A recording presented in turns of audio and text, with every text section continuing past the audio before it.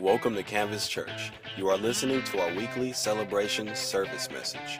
Thank you for tuning in.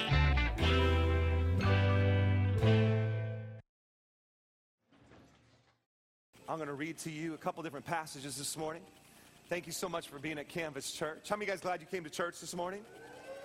A few of you. Okay, well, we'll get the rest of you before the end of the service. So great. I met some new people on the way. I love meeting new people. Welcome to church. Glad you're here. Once again, I just want you to know if this is new to you, this style of church, this is who we are. People ask, what kind of a church are we? And I tell them real simply, we're a church that loves Jesus, but people want a little bit more than that. You know, are you Assembly of God? Are you Baptist? Are you Pentecostal? And people would label us charismatic. And so a definition needs to be put with that. What is charismatic? And here's my simple definition of charismatic for Canvas Church. We're a church that teaches and believes in sound Bible doctrine and embraces and practices the gifts of the Spirit as seen in 1 Corinthians 12. If you've never read 1 Corinthians 12, I encourage you to do that. You'll see the gifts of the Spirit there. And we not only embrace those, but we want to practice those. We want to see those in operation in our church services. Our faith is genuine, our worship expressive. Maybe you've never been to a worship set like that before where I said people are clapping, people are trying to dance, or people are raising their hands. Our worship is expressive. And our evangelism is real practical. And that's Canvas Church. And we're glad you're here.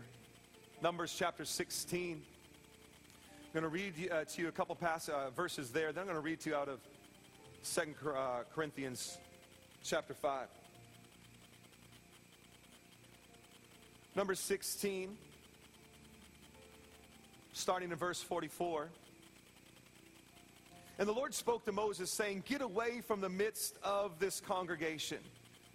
Now, why is God telling them to get away from the midst of the congregation? This is the people that Moses had led out of Egypt. They're now walking through the wilderness, and God's done so many awesome things for them. The reason that God is telling Moses to get away from the congregation is because God's about ready to kill them all. And the reason he's about ready to kill them all is because they have been going against God's given authority. This isn't the first time. If you go all the way back and read from the beginning of chapter 16, you're going to see that this is the second time within the context of this chapter that God's people are rebelling against God's given authority. And because of that, God's not happy. And so he says, hey, Moses, Aaron, get away from these guys.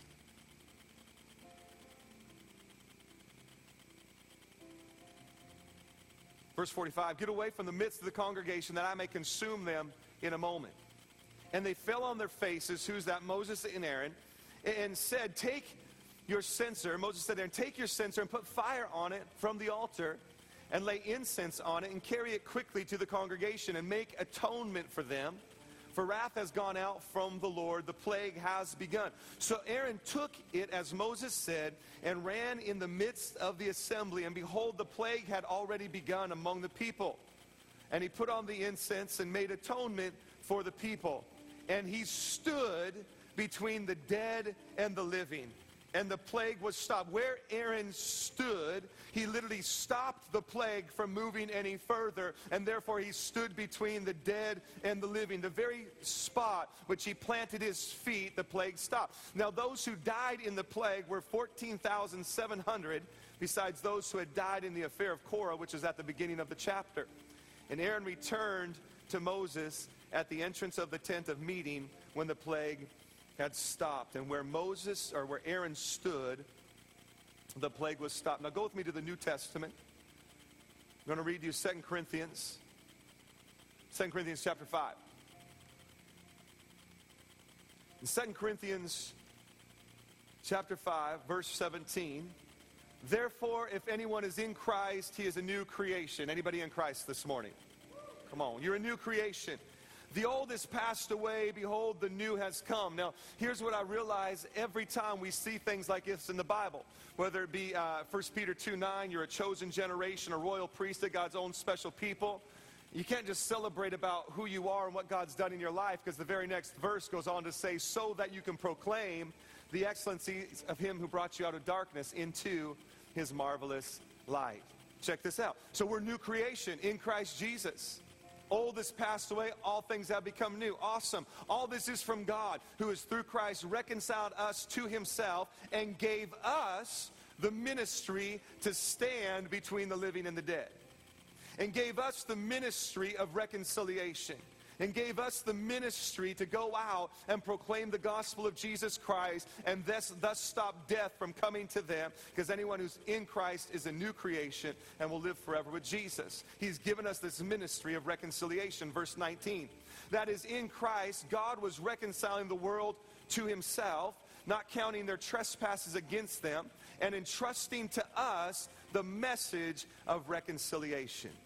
Therefore, we are ambassadors for Christ, God making his appeal through us.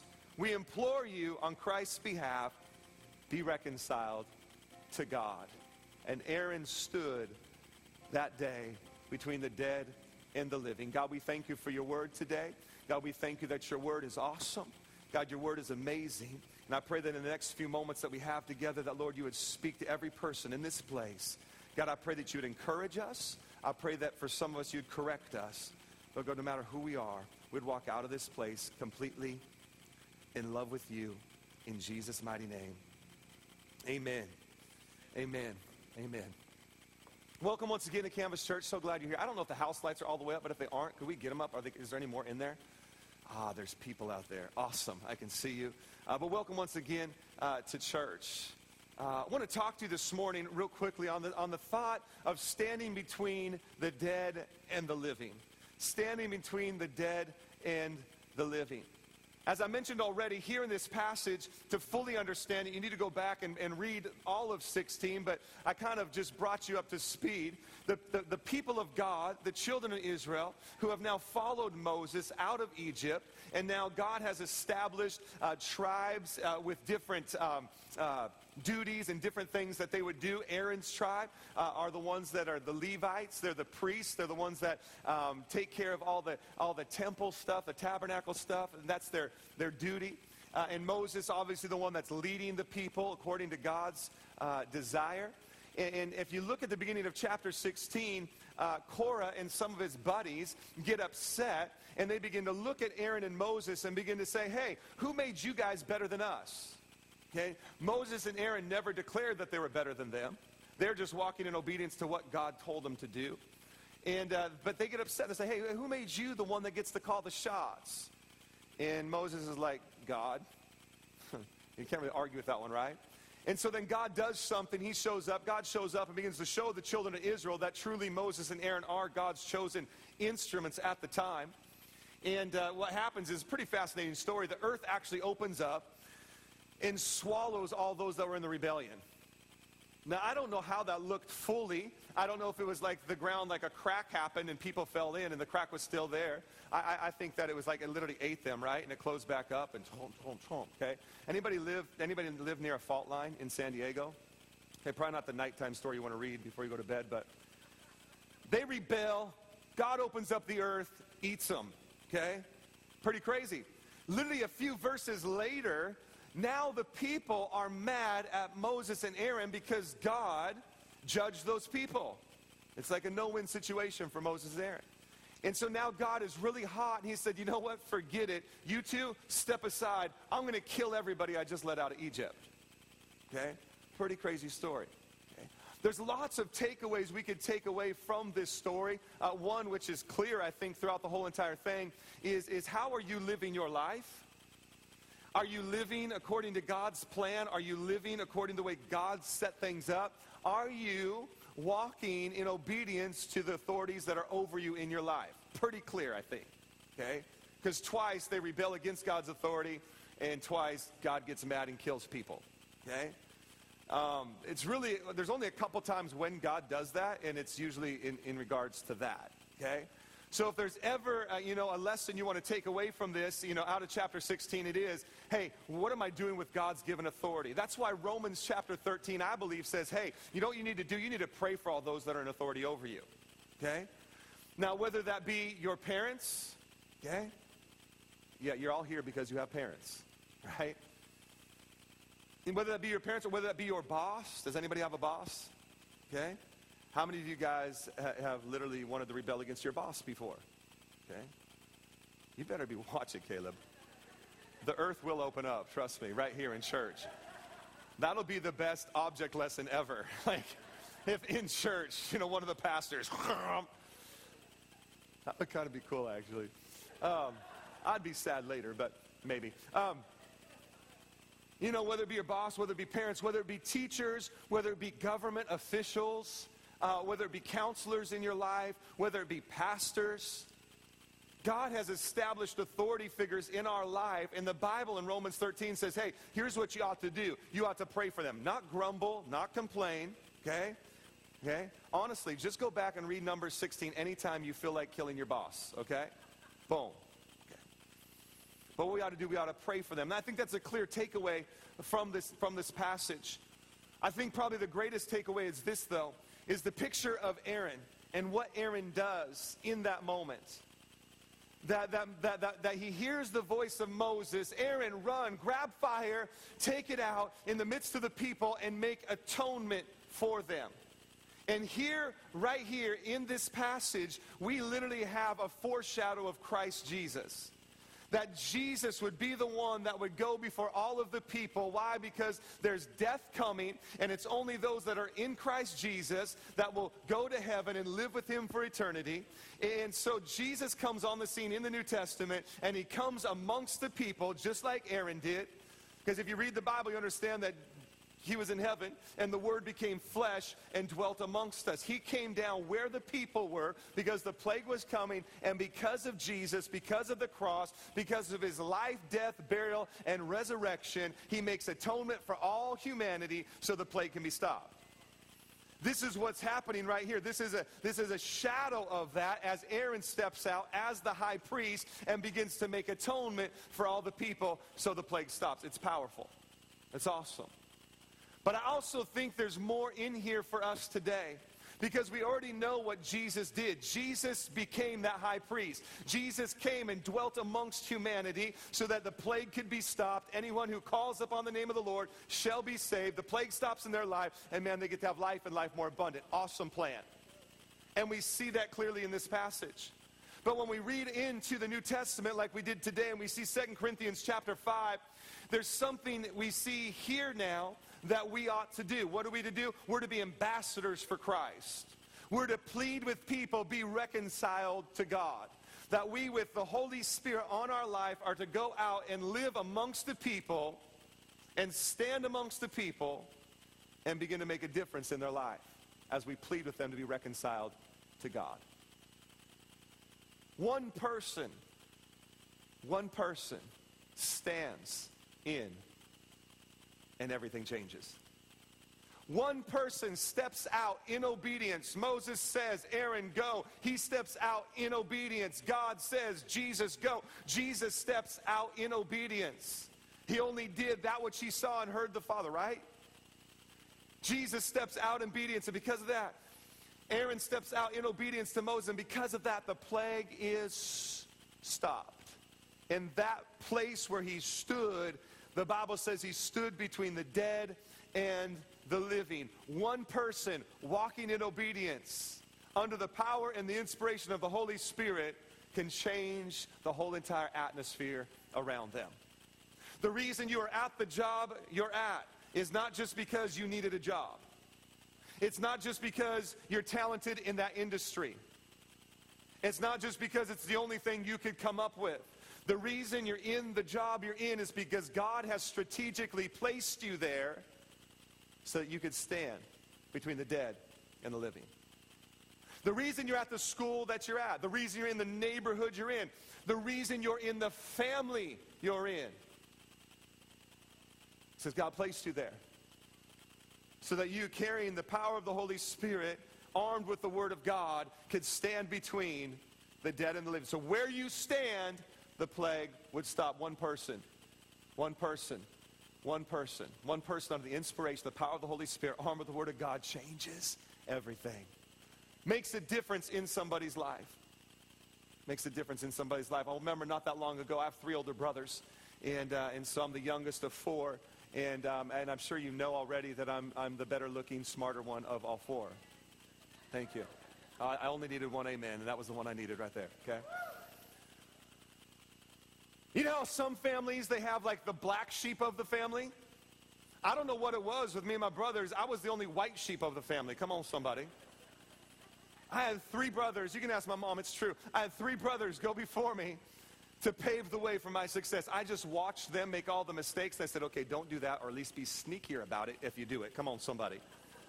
How many out there thankful for older siblings? You know what I'm talking about, right? You watch them and say, okay, yeah, they blew it. If I'm going to do that, I'm going to do it like this, you know? Come on. I wish I could say I learned and said I wouldn't do it at all, but I'd be lying. I grew up in a family, and a great family, and 3 older brothers. And all of my brothers, man, passionate about Jesus today, but that wasn't always the case. My oldest brother, who was really like a second father to me because he's so much older than I am. I think he's 15 or 16 years older than I am. And so I still remember when I was real young, and he would come back from Bible school in you know, whether it be winter break or whether it be the summer, he'd come back and he would hang out with me. And we'd go build forts in the woods. It was just awesome. I loved having an older brother that age. And we'd hang out together. And so he would go to Bible school. He would graduate from Bible school. He would go on to have a very successful business in Portland, Oregon. And he would become a very successful businessman. And he would continue to walk down that path. And he was serving God. But he opened up the door to some stuff in his life. And when he opened up this door to some stuff in his life, it went downhill, and it went downhill very fast. He opened up the door to some stuff in his life, and he ended up getting a divorce, losing his marriage, losing his kids, losing his business, which was one of the second largest roofing businesses in Portland, Oregon at the time. And he would lose all of this, and he would get so bad that he would end up living on the street for many years, and he would find himself now involved with meth and other drugs, running from the law, warrants out for his arrest. He would find himself now working as a con artist, conning people into doing business with him just so he could take the money. And we'll have him one day and share his testimony. It's kind of one of those things that it's too hard to believe. He conned his way into so many different industries that he only needed to last for a certain amount of time so that he could get enough money to go buy drugs. Through this time, I know that my mom was praying, I know that my dad was praying, and I was praying, and my wife and I were just newlyweds at the time. And for whatever reason, there was a connection with me and my brother, and he would reach out to me. I still remember the night he was in jail and he got arrested. He had one phone call, and he made that one phone call to me. And he called me, and he needed help, and my heart went out to him, and I prayed, and me and my other brother, we actually drove up one time just to meet with him to pray. We got so extreme as my mom, he needed clothes, and so my mom and dad bought him clothes, but they would slit open the heel of the sole, and they would hide prayer cloths in there with scriptures on them. Come on. When you're a mama and you're desperate, you'll do whatever, right? I mean, it was bad. And I remember he finally got into a rehab and relapsed, got back into a rehab, was doing great. And I remember reaching out to his counselor. I said, what do we need to do to make this a success? And he said, if your brother stays in this city, he will relapse again and again and again. You need to get him out of Portland. My wife and I at this time now lived in San Diego, California, and her brother was living with us at the time. And I remember approaching my wife. Here's my brother, still really an addict, has no money. And what basically it came down to is either we collect about, I don't know, a lot of money to pay off something, or he goes to prison. And so my wife and I prayed, and God said, hey, I want you to bring him down to San Diego. And so we did. And we rallied people, we rallied family members. And I remember being such an instrumental part in that. And we got a ton of money together, and we paid off his debt. And we had him move into our house for about 3 months. And man, it was a difficult 3 months. But it was in those 3 months that life change happened in him. It was in those 3 months of living in our house. Why? Because I said, God, I'm going to go stand in the midst of my brother's stuff. And I'm going to stand, because if he continues down this road, not only is he going to be physically dead, but he's going to be eternity in hell. And so my wife and I, we stepped in. And I love to tell the story now today, because now he's remarried, has a beautiful wife, has a great job in Las Vegas, Nevada, is serving God, is on the preaching team at his church. And so now it's a beautiful story. But that would have never happened unless I was obedient to what the Holy Spirit spoke to me. But because I was obedient, God has absolutely done something awesome in his life. And now he's actually preaching the gospel, and people are being transformed. One person standing in the middle of people, dead living, changes everything. I love this picture of Aaron this morning because it teaches us so much. And so let me just give you these things real quickly. It teaches us so much. Once again, there's so many takeaways that you could take away. And if nothing else, if you don't take away anything else, know this, that this is a type of Christ. And that Jesus Christ has stood in the gap for you so that you don't have to be dead any longer, but you can be alive in him.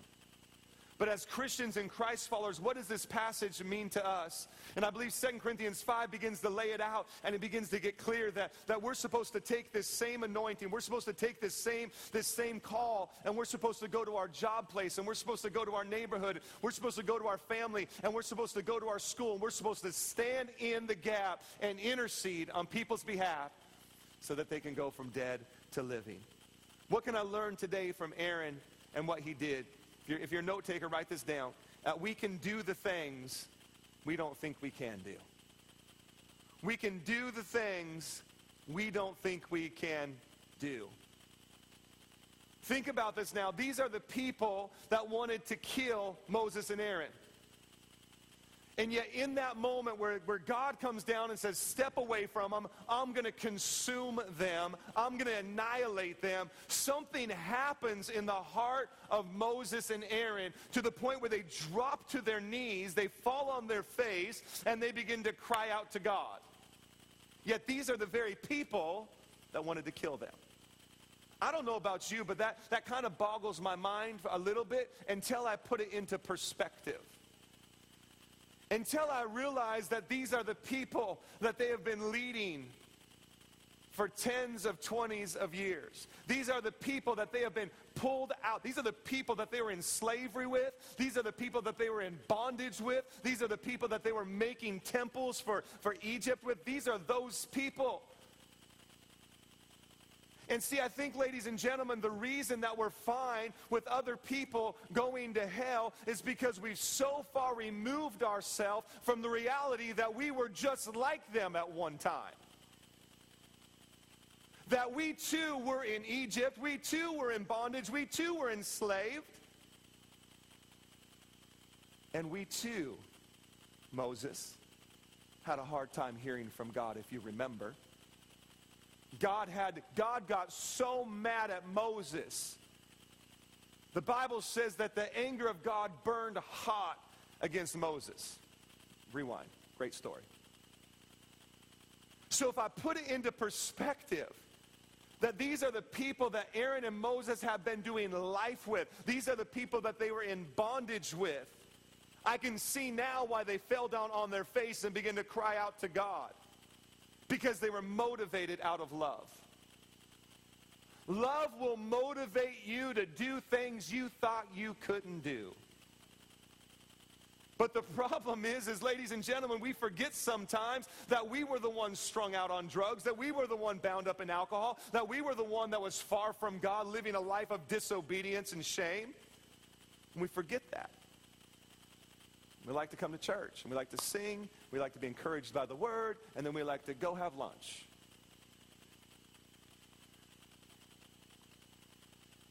They're motivated by love, so they fall their face and they begin to cry out. I don't know, but I mean, sometimes, maybe I would have been like, you can kill a couple of them, God.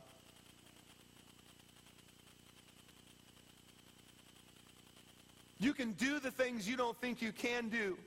When you're motivated by love. Listen to me. In my line of work, what I do, working with people, and if you're a business owner or you're a parent or you counsel people, listen to me. Working with people is the hardest thing you'll ever do. Hardest thing. Now, you'll love people until you have no more love to give them, and they'll still do their own thing, make their own decision, and then turn around and blame you when things don't work out.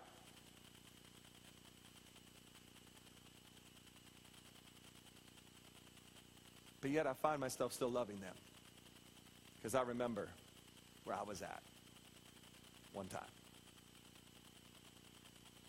Love compels us. Love compels us. You can do things you don't think you can do. Think about this. Aaron was about 100 years old.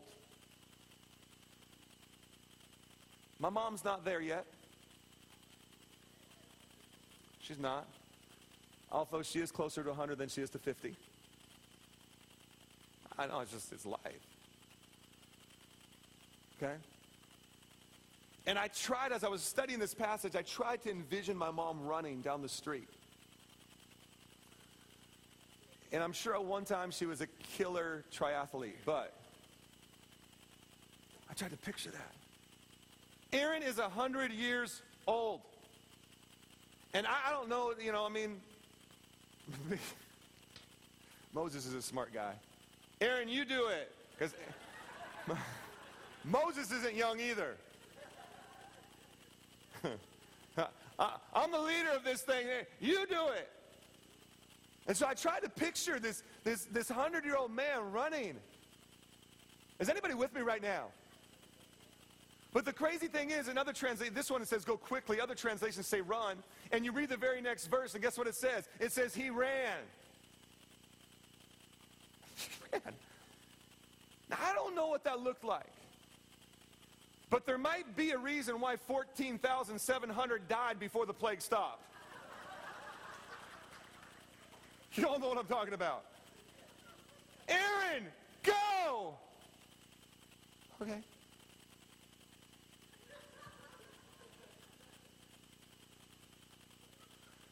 Run, Aaron! I am. Okay, it's either he was really slow or he did the first thing that I talked about. There was a few people that say, yeah, let those ones die real quick, and then we'll get there.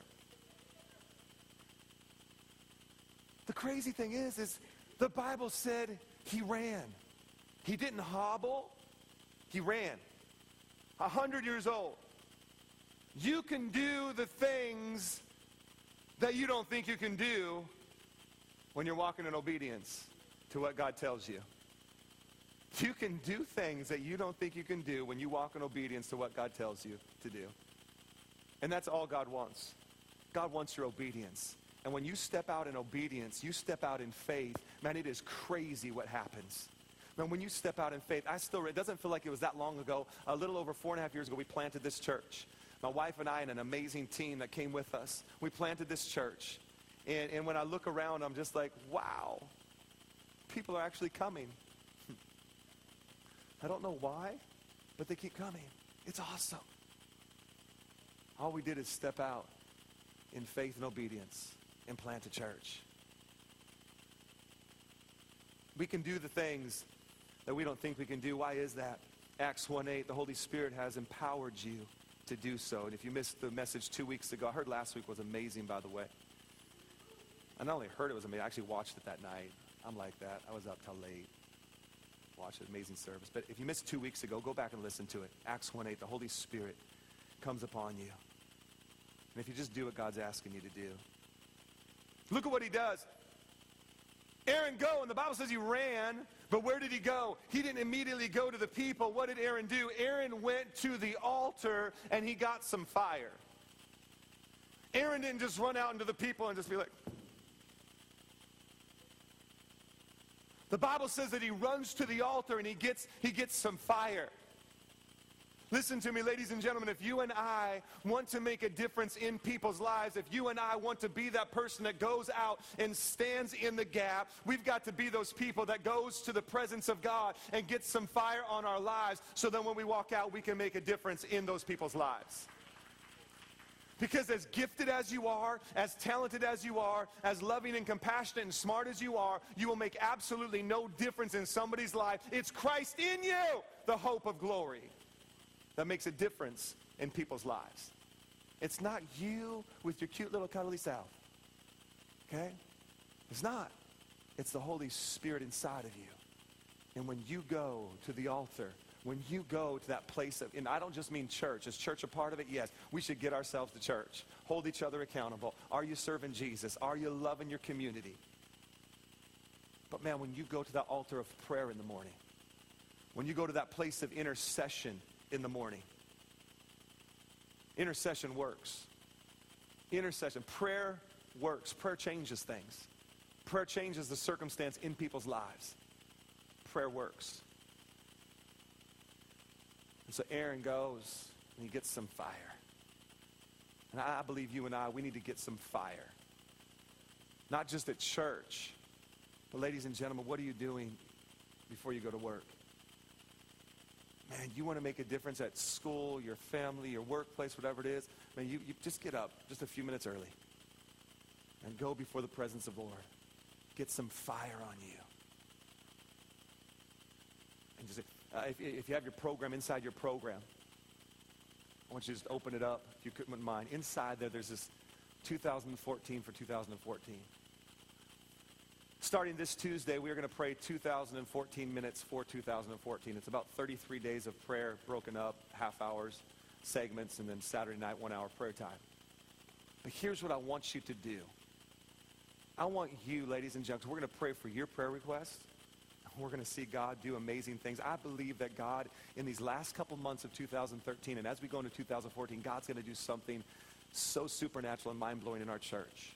And it's going to happen through you. It's going to happen through you as you get the presence and the fire of God on you. So here's what I would love you to do, and we'll give you more time to do it. But as I'm still preaching, and we're going to finish up here in a few moments, but as I'm still preaching, could you write down your greatest prayer request? There's a place for that in that 2014. Just write down your greatest prayer need. What is it? What are you believing for? What do you need? What breakthrough? What are you believing God for? And then on there as well, there's a place for you to write down the names of 3 people that you're going to say, I'm going to go and I'm going to stand in the gap. I'm going to be like Aaron, and I'm going to go put myself in their realm to make a difference. And we'll collect those at the end of the service today. Prayer changes things. Aaron runs to the altar, speaks of prayer, and he gets some fire, and then he goes. Listen, now he doesn't stay at the altar. He doesn't stay at the altar. Here's the one problem I see sometimes is that we can get really good at praying for our coworkers. We can get really good at praying for our neighbors. We can get really good at praying for the lost. But then we never leave and go position ourselves amongst them. You know what the Bible says? The Bible says that now Jesus is seated at the right hand of God the Father, living to make intercession for you and I. He's interceding on our behalf. He's praying for us. But you know what he did before he interceded, before he prayed for us? He went amongst the people. He did a work amongst the people, and now he's interceding so that the work he did will be fulfilled. But yet as Christians, we oftentimes flip that. And we go in our prayer closet and we pray and we pray and we pray. God, would you save my coworkers? God, would you send somebody to tell them about you? And God's like, I did. It's you. You don't need a show of hands, but you know what I'm talking about. I know that you've prayed that prayer before. But notice what Aaron does. He doesn't stay at the altar. He gets some fire, and he runs back out, and he stands in the middle of the people, in the middle of the plague, and because he stood, the Bible says where he stood, the plague stopped. Where you are with the presence of God on your life, the plague will stop. Where you are, where you stand, where you position yourself. As we go into 2014, I already shared this with the staff, but as we go into 2014, it is mandatory that each and every staff member positions themselves amongst unbelievers throughout the week. Because here's the thing, working for a church, I've led all of my coworkers to Jesus.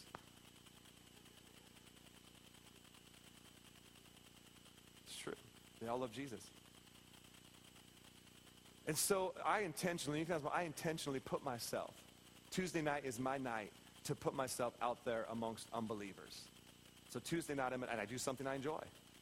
I go out and I play basketball. And nobody on my team is at church yet. They will be. Except for Arturo when he fills in. They will be. Why do I do that? It's time away from my wife. It's time away from my family. Because listen to me. If I don't position myself there, number one, I begin to forget what I used to be like. But number two, how am I going to reach anybody for Jesus if I'm not around anybody that needs Jesus?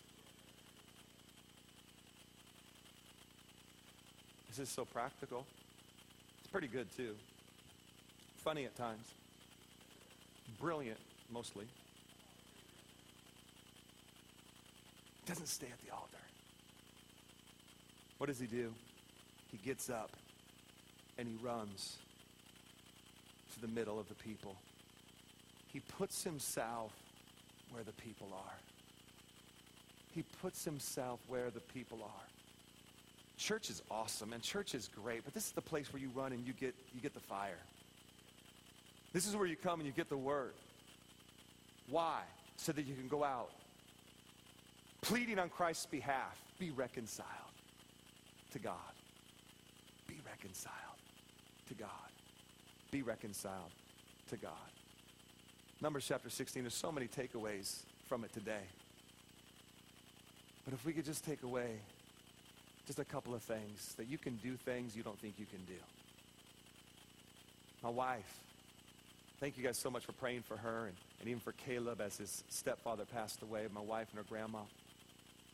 She went last week and she stood before her family. Many of them don't even know, most of them don't even know who Jesus is. But she stood there last week and not only honored her grandma, but shared the gospel of Jesus Christ. People come up to her afterwards and say, thank you so much. I've never been to a memorial service ever like this before, where you walk away feeling hope. She stood in. She stood in. Where God has placed you. Listen, come to church. Worship.